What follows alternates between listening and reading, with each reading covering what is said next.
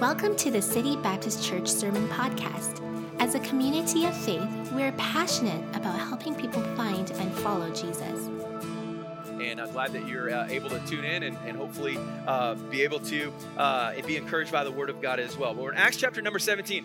I want to ask you those who get started today, how many of you remember what it's like to go to a job interview? Anybody remember what that's like? Or maybe you're looking for a job right now and you need a job interview. I don't know, Michelle, if you're looking for a job right now, but they teach you things in school and they tell you, things you need to look for when you're looking for a job. But I was thinking about it, and I remember when I was in college, after my first year of university, I was back home and I was like, I got to get a job. Obviously, I was broke. I don't even know how you say it. I was broke. I had nothing. I barely got home. My parents bought my plane ticket home, and I was like, I got to work this summer. And so I started looking for a job that paid better than my London Drugs early morning stocking job of like $8.37 an hour or whatever it was, And so I was looking, and I went looking for a job, and I got out the newspaper.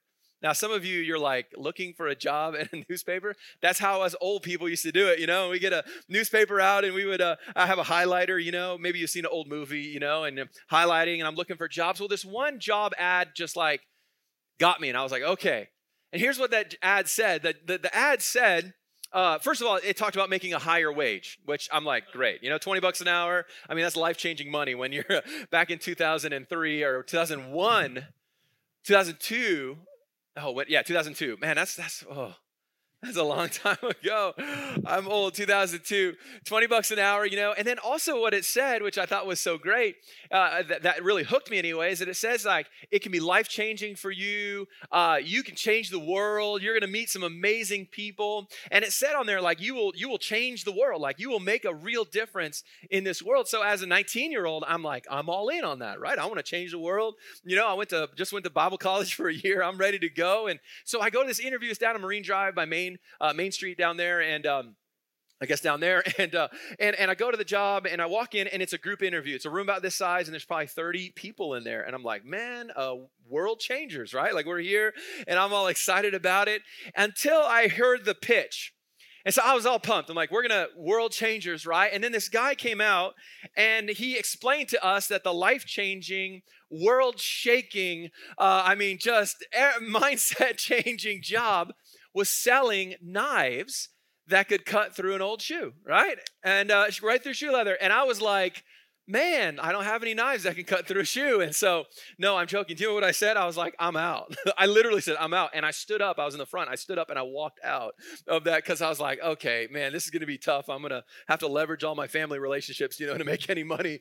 And I felt deceived because he's like, man, you're going to change the world. Well, you asked a question, and the question I was saying is, why did I even go to that interview? Well, it's because it promised me something, right?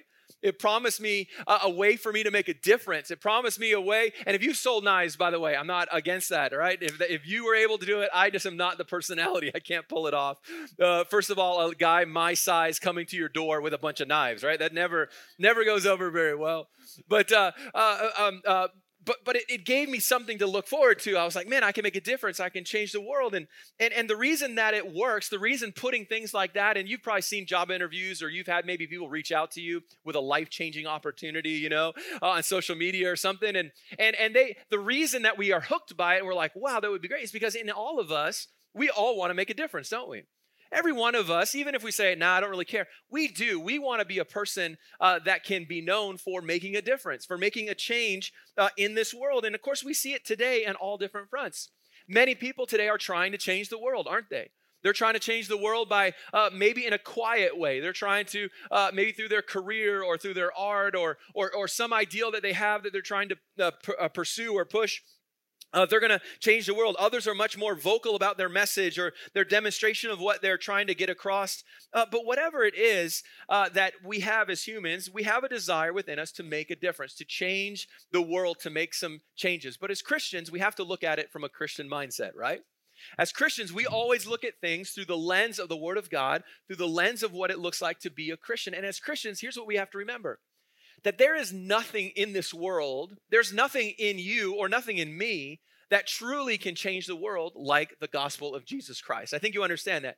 As Christians, there is nothing that will really make a difference than Jesus Christ crucified and risen from the dead and proclaimed to our world. That's really the only thing that can make a difference as men and women repent of their sin, trust and put their faith in Jesus Christ, and see him radically transform them from the inside out. And as Christians, we are expected to be difference makers. Did you realize that?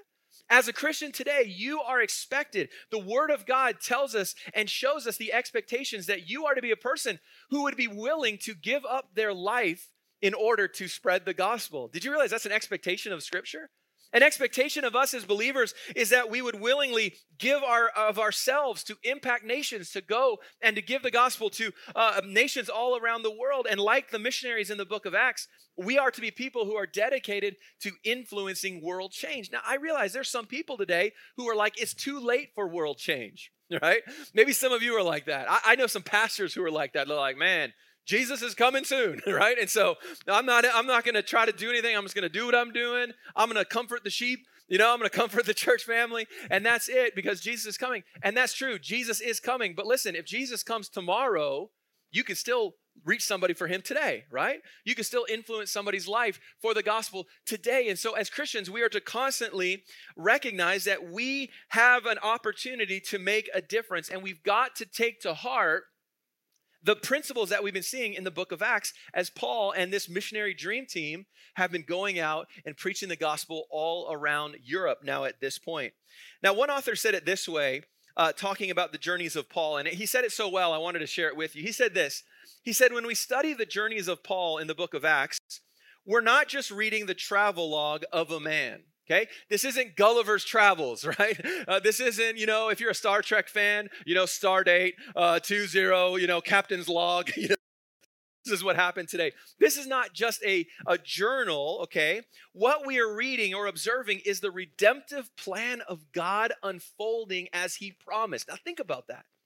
We are not just, reading Paul's diary, of how he went out and did some things. We are reading and seeing the redemptive plan of God unfolding before our very eyes.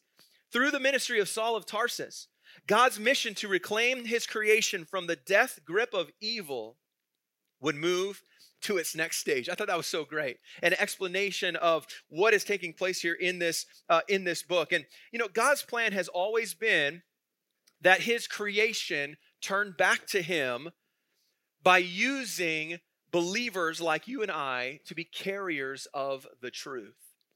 But we're not just supposed to be carriers of the truth. Here's the thing we're not supposed to be. We're not supposed to be asymptomatic carriers of the truth. You know what that means? Right? Today we're all talking about asymptomatic. Like somebody with COVID, they have no symptoms. That's not how it's supposed to be as a Christian, okay? Too many Christians, there's no symptoms that they're a Christian. We are to actually have the symptoms. We're to have the cough and the fever. No, you know what I mean? We're to have the demeanor, right? We're to have the right attitude. We're to have the Jesus light that we see in Scripture. That's what we're to have. And those are the things that truly can begin to make a difference. And it creates a passion within us. I mean, just think about last week's message from Acts chapter 16, how the passion of the gospel changed, or through Paul and Silas and through their suffering in prison, changed an entire town, right? Man, we have a jailer who turned to Christ. We have a demon-possessed girl freed from that demon and turned to Christ. We have a very wealthy businesswoman who came to know the Lord. And it radically changed the town of Philippi. And that's all because of the gospel. And a great church was established there in Philippi as a result of people just following through with what we're supposed to do as Christians, which is try to change the world by sharing the gospel. Well, Paul and Silas, we're going to pick up the journey today with Paul and Silas in Acts chapter 17. We pick it up with them leaving the town of Philippi. Now, that would have been hard, right? Think about it. That would have been hard for them to leave that town. I mean, they had the government's approval, remember? After they came and Paul, Silas, so sorry for putting you in prison. So sorry for putting you in prison. They could basically do whatever they wanted in that town, but God was moving them on. And so we pick it up in verse number 1 of Acts 17, where they are on their journey. So it's now when they had passed through Amphipolis and Apollonia, they came to Thessalonica. So they left, they came through 2 other towns where there was a synagogue of the Jews, there in verse number 1. Now, they would have followed something that's called the Via Egnatia, and you can see it here. I've got a picture of it. It's still in existence today. It's an east to west trade route that was built by the Romans. And what is so amazing to me is that the route that the Romans built to move soldiers and to move supplies for their conquest was the same roads that the gospel was going to all of the known world. And that's just a miracle of God, to think that he would use a wicked empire like Rome in order to spread his word. And so we see here on this road that they would have traveled. And that's beautiful, isn't it? I was talking to Jeanette in the first service, and I said to her, I said, man, I think that needs to be maybe a bucket list item for me. What do you think? That I should go to Greece and go on this road, backpacking trip? You can still do it today. I think that would be great. Yeah, okay, all right. I need your help here, so help me with that. Anyway, but they're on this road, and they're going on this trip. It's about 160 kilometers, and they come to a town called Thessalonica. And I've got a map here just to kind of give you the idea of where everything was laid out. So they started in Philippi. They went through those other two cities, 160 kilometers, and they came down to Thessalonica. Now, Thessalonica was a port city. In fact, it was the capital of Macedonia, as it was called in that day. And it was a very busy city. In fact, it was large in the fact that they believed that it was close to 200,000 people. And if you take that ideal of 200,000 people in that day with how the population was in that day, today it would be a city of several million people, very busy, lots of trade, in and out, and it would have been a real happening place. And this is where Paul, Silas, and Timothy go. Now, Luke is not with them anymore. You say, how do you know that? In verse number 1, did you see how it said, and they went? Up until that point, it had been, and we went. Now, Luke is the writer of the book of Acts. So now he says they. So we assume from that it's Paul, it's Silas, and young Timothy. Now, they come to this bustling port city of Thessalonica. And what we see happen here is a pattern is established, or a pattern is continued that we've seen in their other journeys. So today, here's what we're doing today. Just to give you a rundown. Today, we're looking at Paul's journey to 2 different cities. And in that journey, what we're going to see is some lessons for us as Christians. Now, a lot of the lessons so far have been about, the lost and have been about our approach to them. Today's message is really about you and I as Christians and how we can learn from these 2 stories as to how we can make a difference in our world today. So I want to get right into the message. Point number 1 today, we see a biblical witness in Thessalonica. We see a biblical witness, point number 1, in Thessalonica. Let's look at verse number 2 and verse number 3. It says, and Paul, as his manner was, went in unto them. Well, what's them? That is the synagogue. And so they go to the synagogue there of the Jews, and they come in and they sit down, and look what he does. He went unto them, and 3 Sabbath days reasoned with them out of the scriptures. What does that mean? That means for 3 Saturdays. Now you say, well, is that all he did? No. He didn't just talk for three Saturdays. By the way, that's what people think of pastors, right? They're like, oh, he just shows up on Sunday, says something, and does nothing the rest of the week, right? No, he was working with the people. He was preparing. He was discussing with the people there in that city. And he did it for 3 Sabbath days. And look what he did. He reasoned with them out of the scriptures. I love that. He reasoned. That's the idea of like talking back and forth from the word of God. Look what he did in verse 3. Opening and alleging that Christ must needs have suffered and risen again from the dead, and that this Jesus whom I preach unto you is Christ. What is that? That's the gospel, isn't it, right there? That's the gospel right there, that Jesus suffered for our sins, that he died, and that he rose again. That's the gospel that he went and he preached to this city. And as he preached this to that city, what happened is that he established for us a little bit of a pattern when it comes to sharing the gospel. Notice what he did first of all is he established a point of contact. Did you see that? He went right to the synagogue. By the way, if you're ever going to share the gospel, you need to have a point of contact with people, right? You need to have, so you can't just walk up and be like, bro, you're going to, no, okay, right? You know what I'm talking about. You can't just be like in people's faces. You have to have a point of contact, so that's what he does. And then we see that he expounded the scripture to him. What does that mean? That means he taught them what the word of God said. He had discord with them back and forth. There was questioning and answers. They were going back and forth. It was a discussion. That was the idea of reasoning.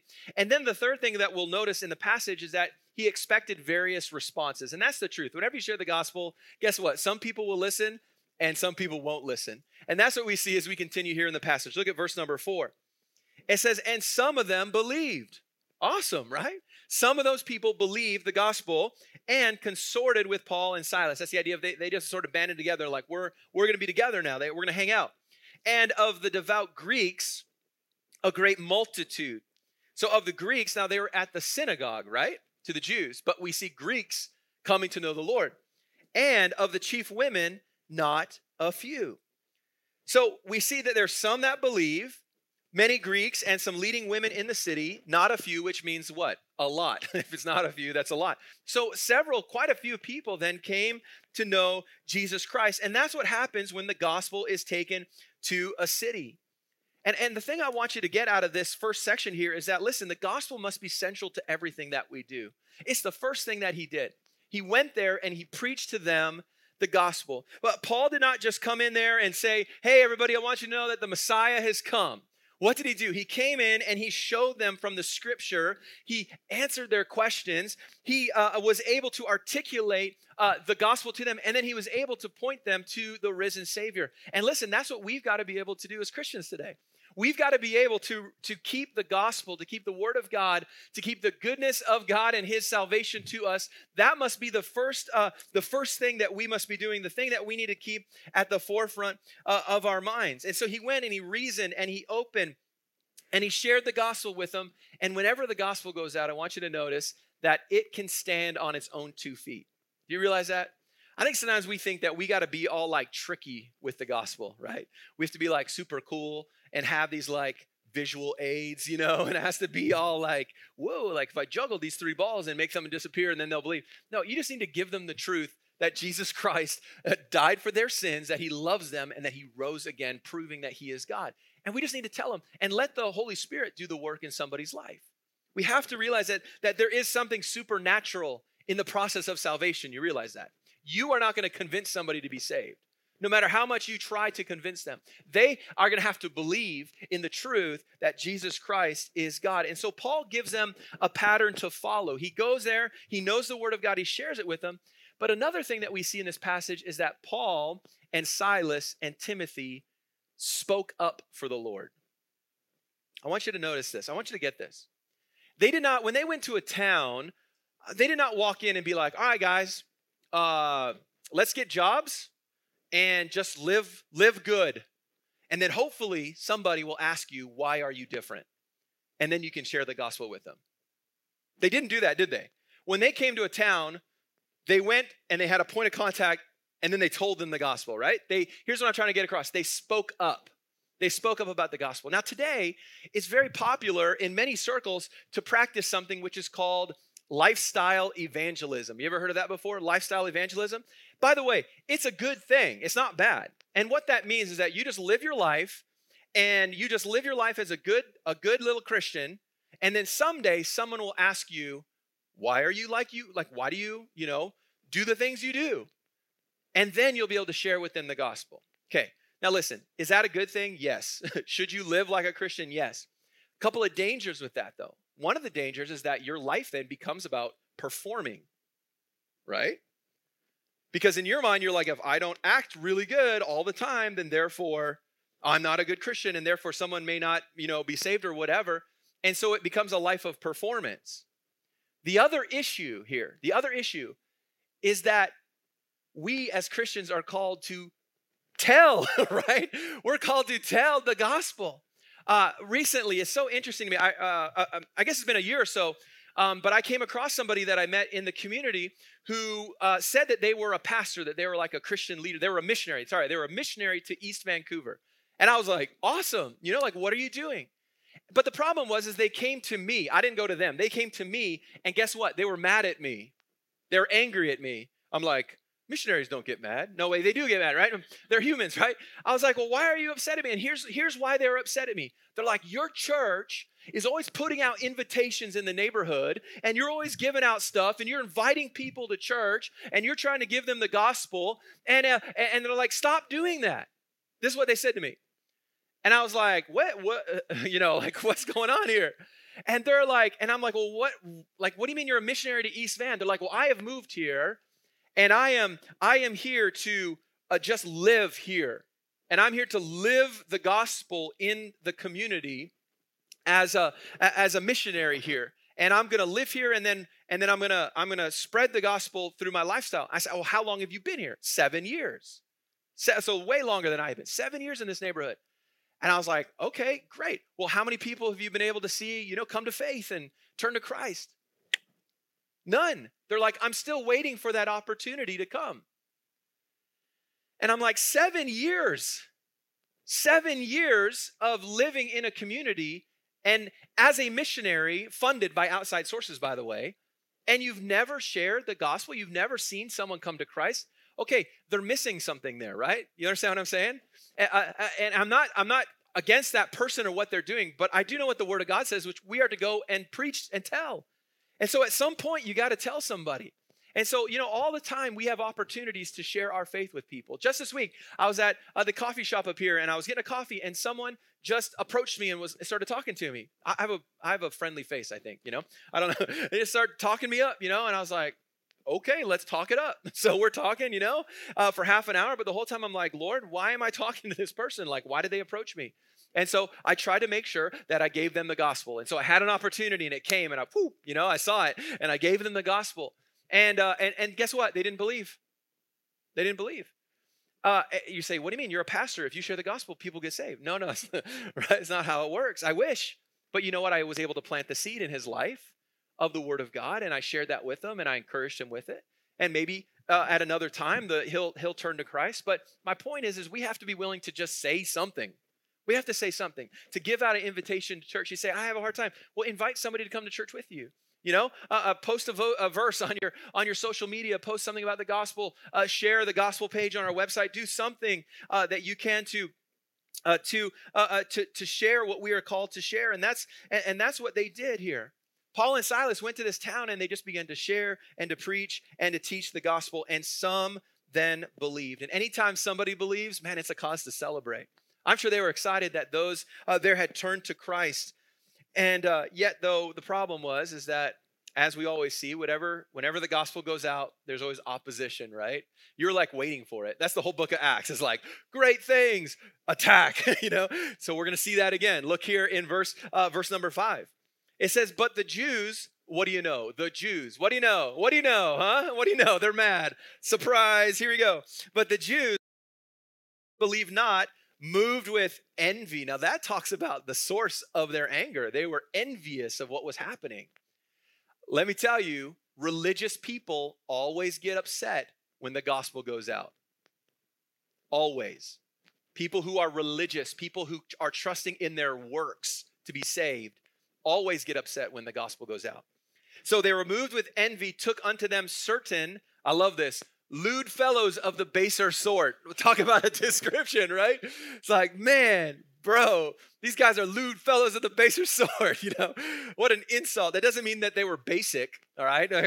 Some of you get that. It's actually, it's not an insult, it's a description of who they were. Okay, so they got these guys, I'll explain it in a minute, and they gathered a company and set all the city in an uproar and assaulted the house of Jason and sought to bring them out to the people. So the Jews get upset, they get angry, and so they want to put a stop to what Paul is doing. So they get these guys, these lewd fellows of the baser sort, which basically means wicked men, all right? One commentator said it this way, they're bums, is what he said. Like, these guys are just bad dudes. They're people who are always looking for trouble, right? Maybe you have friends like that, or maybe you're that person. I hope you're not that person, I'm always looking for a fight, I'm ready for trouble. And so they find these guys, and I imagine they're all probably hanging out together, sitting around doing nothing, right? Not working. And the Jews come over here and they say, hey guys, I got something for you to do. And so I don't know if they paid them. That was very common, that you see that throughout scripture. Some of the Jewish leaders, they would pay people to go and get upset and start a riot and start, getting angry. Man, there's really interesting connections here. Anyway, and they go and they get these guys and they get them in this riot and they go to Jason's house. And they go to Jason's house because that's where Paul and Silas and them were staying. You say, well, who's Jason? Obviously, Jason is somebody who became a Christian in the last 3 weeks. Think about it. So somebody, just like Lydia in chapter 16, they got saved and immediately hospitality was shown to those. Man, I love that what I love is when I travel, and I've been to many different countries around the world, and I'm so thankful for that. But everywhere I go, if I meet another Christian, they're so kind. They're so hospitable. Man, some of the greatest moments I had were in some of the poorest villages in Romania, in gypsy homes in Romania, where they invited me and my group in and were so, so kind to us. So kind to us. Why? Because they're Christians. I'm a Christian. They're so hospitable. And so Jason opens his home. And so this mob goes to his house and they're like, give us Paul, and they're yelling and they're causing all of these issues here. But Paul wasn't there. So look at verse 6. And when they found them not, they drew Jason and certain brethren unto the rulers of the city, crying, these that have turned the world upside down are come hither also. I love that. Whom Jason hath received, and these do contrary to the decrees of Caesar, saying, there is no other king. There is another king, one Jesus. Now the mob, they don't find him there, so they take Jason to the city council. So imagine going down to the Vancouver City Council, and they bring him down here, and they make two accusations of them. The first accusation is that these guys are preaching about another king other than Caesar. Now in the Roman culture, to say there's another king but Caesar, that's a big no-no. You don't do that. I mean, your life is threatened if you would try to claim that there's someone over the throne, and you would see that throughout Roman history, how they would kill anyone they thought could possibly be the next Caesar, And so they said they are saying, now the fact is that that's a false statement, right?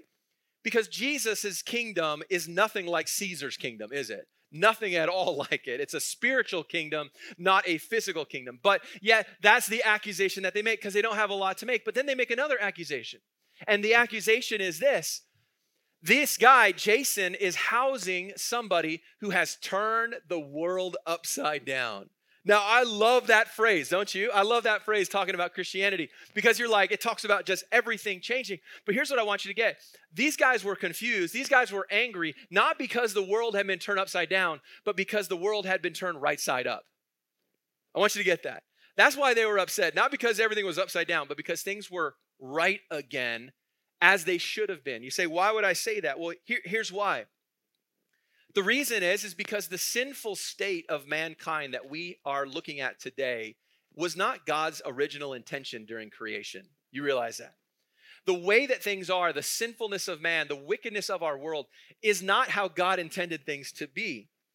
The reason that we are where we are right now is because Adam sinned in the garden and then everything got flipped upside down.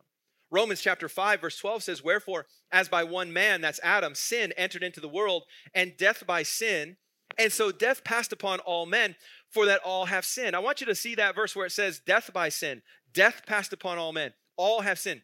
That is not in the original creation. That is not in the way that God created the earth. When God said, behold, it is very good, right? Behold, it's good about creation. He didn't say, and it is full of sin. He said it was good because God created it, but mankind, with our free will, messed it up.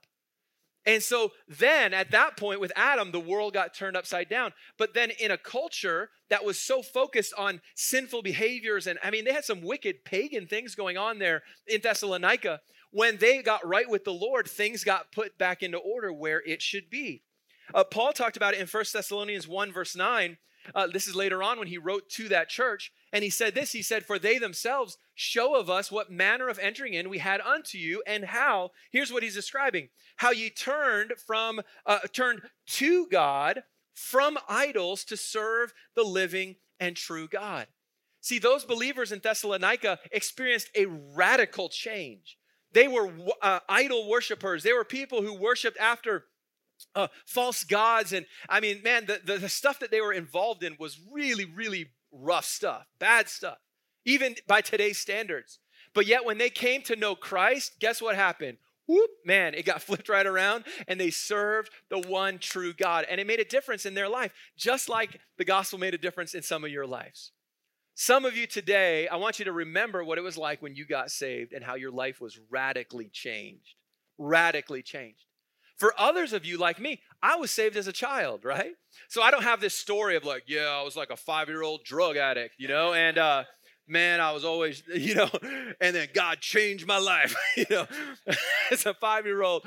No, not at all, right? I'm so thankful that I grew up in a Christian home and I heard the gospel early on, and you should desire that for your children, and I'm thankful for that moment. But also in my life when I was a young adult, definitely there was a shift, though, of mindset that changed, that came, that, okay, I need to look and approach life differently as a believer. But for some of you, man, that moment you were saved, you left addiction, you left dependency, you left a bad relationship, you got your heart and your mind focused as to where it needed to be. And that's the radical transformation of God. And your life got turned from being upside down to right side up again focused on the things of God. And sure, there's a little wobble sometimes, right? And sure, there's a little bit of struggle in that, but you're on the right side anyway, and you're facing in the right direction. And that is the power of God and the power of the gospel that can happen in a group of people. But guess what? That mob didn't care.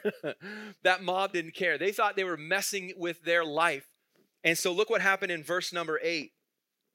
It says, and they troubled the people and the rulers of the city when they heard these things. So they were upset that what these guys are changing things, and they're saying there's another king. They believed them, the leaders. And when they had taken security of Jason and of the other, they let them go. Well, what does that mean? Well, those leaders in Thessalonica, I wonder if maybe they heard what had happened in Philippi. And so they're like, okay, we're not going to put them in prison because we don't want our prison broken up by an earthquake, right? We're not going to put them in prison. So Jason, you hosted these guys, so you need to give us a sum of money. That's what they're doing. It's like a bond. You need to, it says they had taken security. That's the idea of he gave them money, and they said, okay, you give us this amount of money, and if there's more trouble, we're keeping it. You're not getting it back. Does that make sense? It's like a bail bond or something. I don't understand how that all totally works, but the idea of he gave them money as a security, everything's going to be okay. And then Paul and Silas, then at this point, we see them leaving the city. You say, why did they leave at this point? Why didn't they stay and continue to fight? Here's just my thoughts. I don't know that it's necessarily what happened, but my thoughts are this. You know, when Paul and Silas were in Philippi, the only thing that was being hurt was themselves, right? Their bodies. I mean, they were being beaten. They were being put in the stocks. But here in Thessalonica, Jason had put up maybe his entire life savings, maybe his home, as the security for them. And Paul and Silas and Timothy are like, we appreciate that, Jason, but we're going to preach the gospel no matter where we go. And so maybe to preserve him, they decided to head on out of town. But that's what we see in verse number 10, that by night, it says, the brethren sent away Paul and Silas by night unto Berea, this is the next town, who coming thither went into the synagogue of the Jews. This uproar in Thessalonica force them to continue on. And so they head over to the city of Berea. And we've got a map here. It's the green line that you can see there from Thessalonica down over to Berea then. This is in modern day Greece. This was about an 80-kilometer journey for them. And so they would have, of course, done it on foot. And so they made this journey now to the city of Berea after what had taken place in Thessalonica. And so this is where we get to our second point today. Because what happened in Berea was totally different than what happened in Thessalonica. Thessalonica, they got there and they shared the gospel. In Berea, when they got there and they went to the synagogue, people actually were receptive to the word. And so secondly today, I want you to see a biblical response in Berea. Now, I often wonder if when Paul was like, all right, guys, let's go to the synagogue, that Silas and Timothy were like, come on, Paul. Every time we go to the synagogue, we have problems. Every time we try to give the gospel to the Jews, they get mad and they get envious and they cause problems. But Paul would have said, hey, no, I'm still called to go and preach the gospel to the Jews. So they go to the synagogue. But look what happens in verse number 11. It says that these, those that listened and those that were there, these were more noble than those that were in Thessalonica. In that, here's how they were more noble. In that they received the word with all readiness of mind and searched the scriptures daily, whether those things were so. You know, as Paul went in and I'm sure preached the suffering of the Messiah, the good news of his resurrection, and that his payment for sin was complete, as he preached that, we see these Bereans respond unlike anyone else they'd come into contact with so far. In Luke's description here, it tells us that they were more noble than the Thessalonians. And you're like, is he getting into like classism here? Like, you know, like they're better people than the Bereans and all? No, it's an understanding of the word noble. What that word means is that they were a people who were not noble in position or noble in status, but they were noble in their mind in the way that they were open. They were open to what Paul was going to teach them. It's the idea that they were open to hearing a different opinion than the one that they had.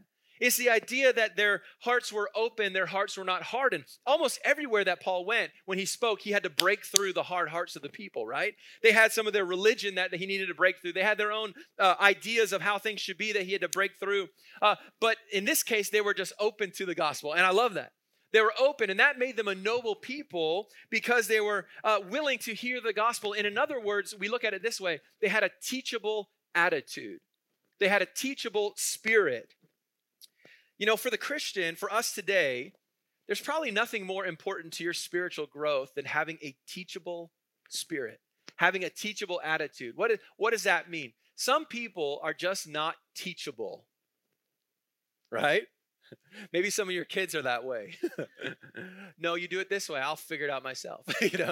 I mentioned I had a conversation with somebody, and he asked me some very specific questions, and so I explained to him from the Word of God. In essence, I taught him what the answer was to that question. And he was like, no, no, that's not it. And started to talk again.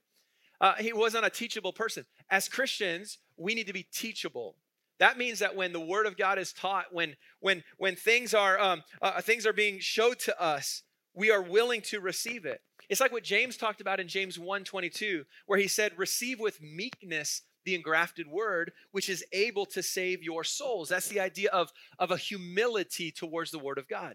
Being humble and saying, okay, recognizing this, I don't know everything, right? So often we think we know it all. Like, I got this world figured out, right? And then everything changes for us. But listen, you should never have that attitude when it comes to the Word of God. You should never be like, hey, I got it figured out. Man, I've dealt with some people throughout the years that were just not teachable. And it's a struggle, I got to tell you. It's hard. Not because I'm a pastor and because they were a part of a church or a youth group or something that I was leading. Just because their life becomes very difficult when you think you know everything. Your life becomes very hard when there's no willingness to learn and to grow. And so these people were open, they were teachable, but they're also teachable, look back at verse number 11, because they received the word with all readiness of mind. What does that mean? That's the idea of having zeal, being good-spirited. In our words, we would look at it as eager to hear the word of God. Eager, like they're excited about it. Now imagine how much God could work in your life if you approached his word with an eagerness, right? You know the term eager beaver, right? It's like, yeah, like, I don't know, maybe don't understand that word, That's a term, we maybe don't use that very much anymore, but it's the idea of like, I'm going to go after this thing, like a beaver goes after a tree. I don't know. Maybe that's what it means. I'm going to go after the word of God and I'm going to absorb it and I'm going to take it in. And they received the word of God with eagerness. That means that they got up and they looked at the word of God and they were excited about it. When it came time for Paul to teach to them, they were like, bring it on, bro. Like, I want to hear the word of God. They were excited about it. Listen, is that how you approach the word of God?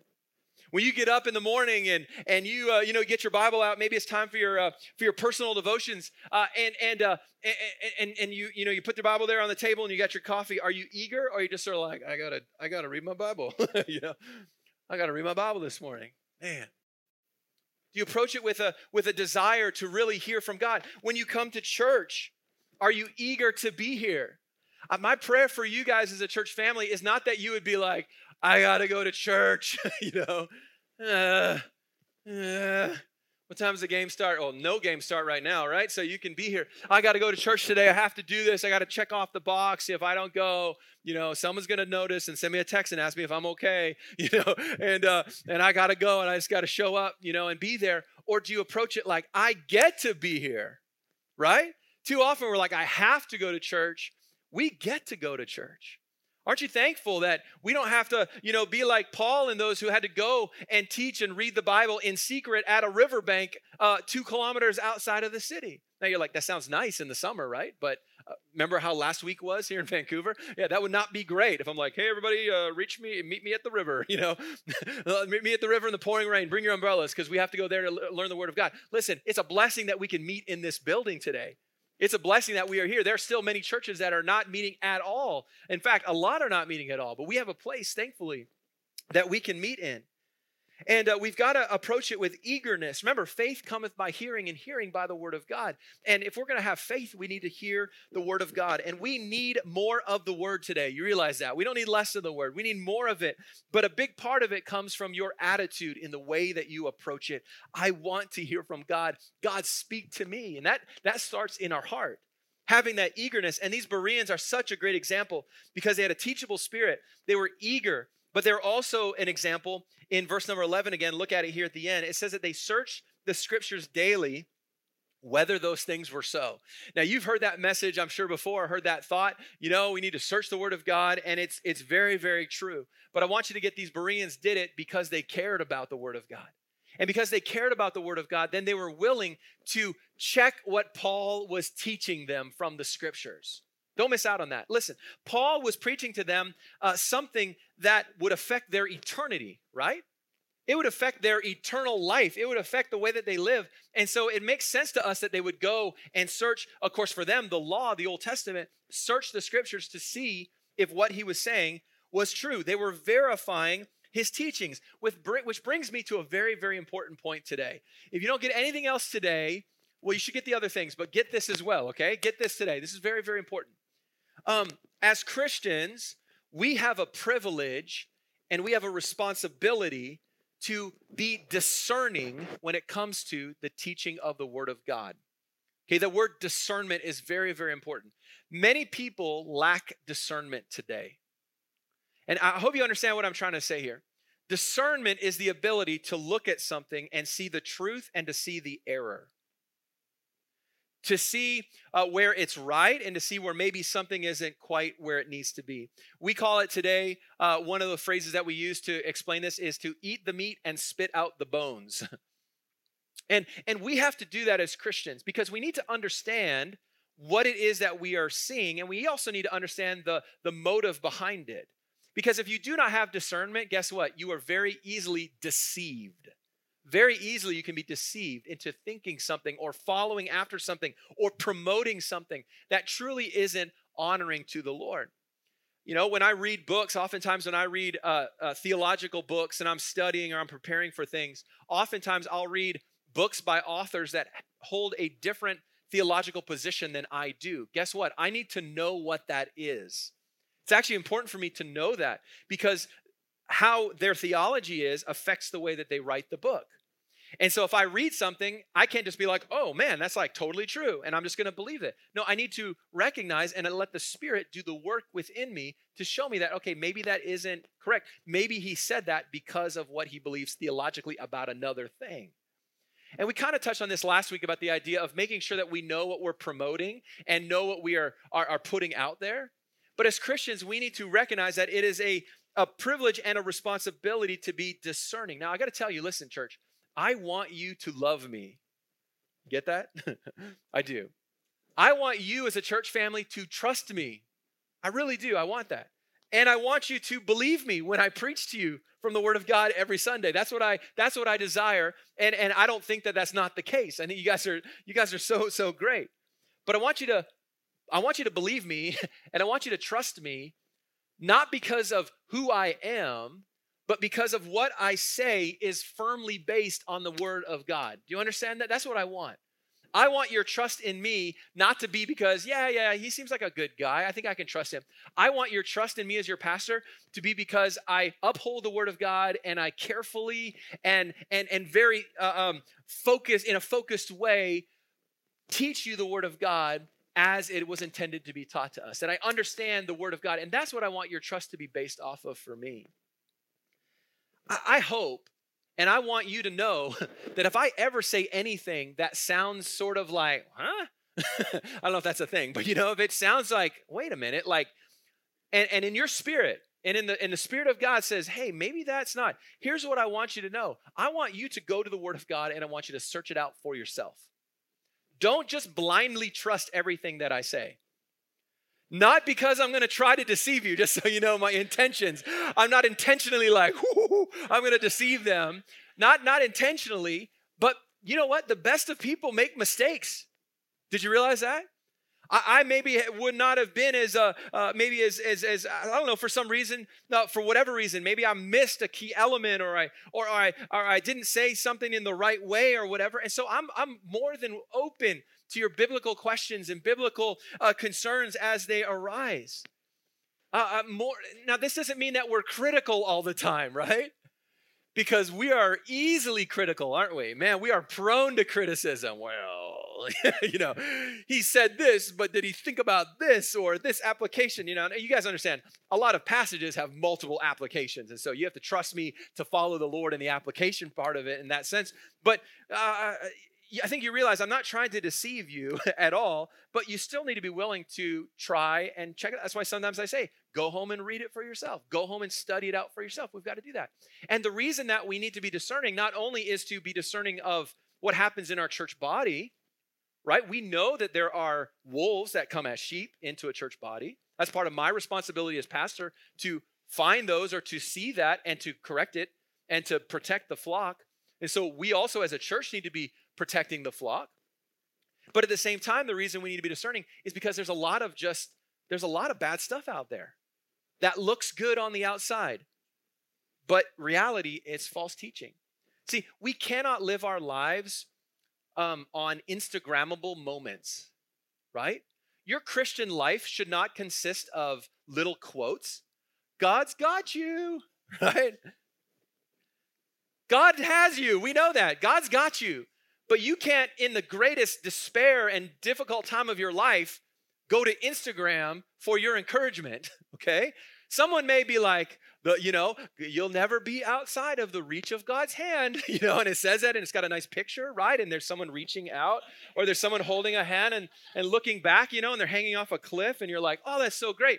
But listen, when you are alone and you're going through some of the deepest spiritual turmoil you've ever been through, or you're faced with such a great temptation to sin, and you need help, guess where you need to go? You need to go to the Word of God, right? The Word of God. You need to know Scripture. You need to know what it says. We've got to be grounded in the Word. We've got to be like 2 Timothy 2:15 that tells us to study, to show thyself approved unto God, a workman that needeth not to be ashamed, rightly dividing the word of truth. That is for pastors and that is for every Christian. We need to rightly divide. That means we need to know. We need to know exactly what it says to be able to connect it back, cross-reference to other passages, know the entirety of Scripture, not memorize it, but know the general ideas and themes and in the context of what you're looking at. In Ephesians chapter 4, verses 11 through 16, I'm not going to read it all to you, but the reason I wanted to, and you should go and read that whole passage. Those verses are fantastic. But in there, he encourages us to not be like a child that is tossed to and fro, it says, carried about by every wind of doctrine. I've got 4 boys, as you know, and guess what those guys do? They change their mind all the time, right? First, it's Paw Patrol. We love Paw Patrol. Then it's PJ Masks, right? And then it's Phineas and Ferb, and then it's like, and then it's back to Paw Patrol. I'm like, is it Paw Patrol or Phineas and Ferb? I just bought you a Paw Patrol present, but now it's Phineas and Ferb. You hate Paw Patrol. It's back and forth, right? It's their kids, their children, right? And we should not be that way as Christians. Well, now I like this theology, and now I'm over here and I like this theology, and then I'm gonna, this person said this on YouTube, and so I'm gonna be like this, and just back and forth. Know the Word of God, it says. Don't be carried about with every wind of doctrine. And then it says by the sleight of man. That's the deceptiveness of man. And cunning craftiness, whereby they lie in wait to deceive. Scripture tells us that there are people who will try to deceive you. And I got to tell you, there's a lot of YouTube preachers that are pretty cool.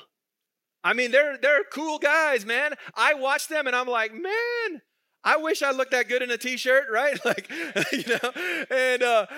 man, I wish I could say. And I was watching somebody recently on YouTube, and he's such a great communicator. He tells stories, and I'm just like, I'm either laughing, I'm crying, like this guy's amazing, and I'm like, man, I wish I could tell stories like this. I wish I could preach like this guy, And then, like in the first 10 minutes, he says like 4 different doctrinal errors, just totally. But there's thousands, maybe millions of people watching this, and they're so caught up by how good of a message it is, of how cool it is, or whatever it may be, that they miss out on the fact that he's teaching heresy. Like it's not even the gospel. He's messing up the foundational aspects of Jesus Christ, his death and his crucifixion, his rising from the dead, and they can't even get that right. And you're like, but millions are deceived, and so we have to be aware. We have to be aware. There's a lot of good things out there, by the way. A lot of good things out there. This is not a slam to online preachers. Guess what? I'm an online preacher now, right? We all are. And I'll see you on YouTube later. We're all out there. It's not a slam, but as Christians, you have the responsibility of discernment.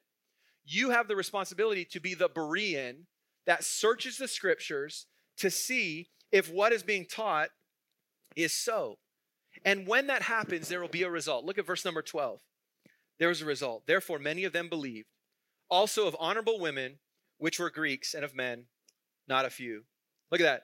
It said not a few of women in Thessalonica. Here it says not a few of men here in Berea. It's really, really interesting. A couple different thoughts in there.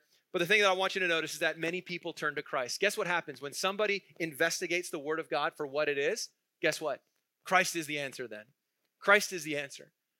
This Wednesday night, during our stream on Wednesday night, our online stream, I'm going to share the first part of a video for the next couple weeks. The first part of a video of somebody who goes out and talks to people about the gospel in a public way, and it's really encouraging. I'm not showing it to you so that we should all go and do this, but it's very inspirational in creating conversations that point people to Christ. And one of the things that is, and this one deals specifically with talking to atheists specifically. And one of the amazing things about it is that some of these people who claim atheism, by the end of the video, they are confronted with the reality of Christ, and it causes them to change their opinion. And that's what I really believe our world needs so much. That's why we say we need to preach the gospel and preach the truth of the word, because it is the word of God with the Spirit of God that can do the work of change in a person's life and heart. And when they're confronted with the reality, they're like, this is it. This is it. But we need to make sure that we as believers are giving them the truth. The truth. The truth in love, as Scripture teaches us. We need to be sharing them the truth. Now, in these stories that we've covered today, the Word of God is central, isn't it? That's what we see. The Word of God is central. So I wonder, how central is the Word of God to your life? In Thessalonica, it's preaching the gospel. In Berea, it's studying the Word of God, studying the gospel out for themselves. It's all about the gospel and the Word of God being central. And the world was turned right side up when the Word was unleashed on the world. And to me, that's just so encouraging, because as Christians, often we sit back and we say, I want to make a difference, but I don't know how, right? I want to make a difference, but I don't know how. Like me going for that goofy job interview, right? I want to make a difference. Well, knives is not the way to make it. Selling knives is not the way to make a difference. But the ad got me because it's all about, I want to make a difference in life. But as Christians, we recognize the difference that can be made is because of the gospel and through Jesus Christ. And we must be the ones who are barriers, the symptomatic carriers of the gospel, not asymptomatic, the ones who are sharing and teaching the Word of God. And so my questions for us today are very simple. Would you be like Paul, who spoke up and just shared the gospel? He spoke up and he shared his faith. By the way, I'm not asking you to be the Apostle Paul. None of us can be that. I'm asking you to be you. I'm asking you to be led by the Spirit into conversations that can make an impact in somebody else's life. And the second question is to be like a Berean, or would you be like a Berean today who searched out the Scripture? Here's what's so wonderful. Those two things work well together. Did you realize that? Because as you know the Word and as you study the Word, it allows you to have better conversations with the gospel. And both of those things go together. And we can't just go out there and not knowing. Paul reasoned with them. That means he had enough intelligence and enough knowledge of the Word to be able to go back and forth with people and to show them the truth. And that's what we need. That's why we need to eagerly study the Word. You know that some of the things that we've learned today, you could share with an unsaved person this week. Every single week I try to give us ways that we can share our faith. And this is one of those ways, just by learning and studying the Word of God. So today, let's be bold in our witness. Let's be like the Bereans, search the Scripture, and allow God to place a desire in our hearts for His Word. We hope that today's message was a help and encouragement to you in your walk with God. To stay connected with us, give us a like on Facebook or follow us on Instagram at Van City Baptist. Our prayer is that God will grow and bless you as you pursue His will for your life.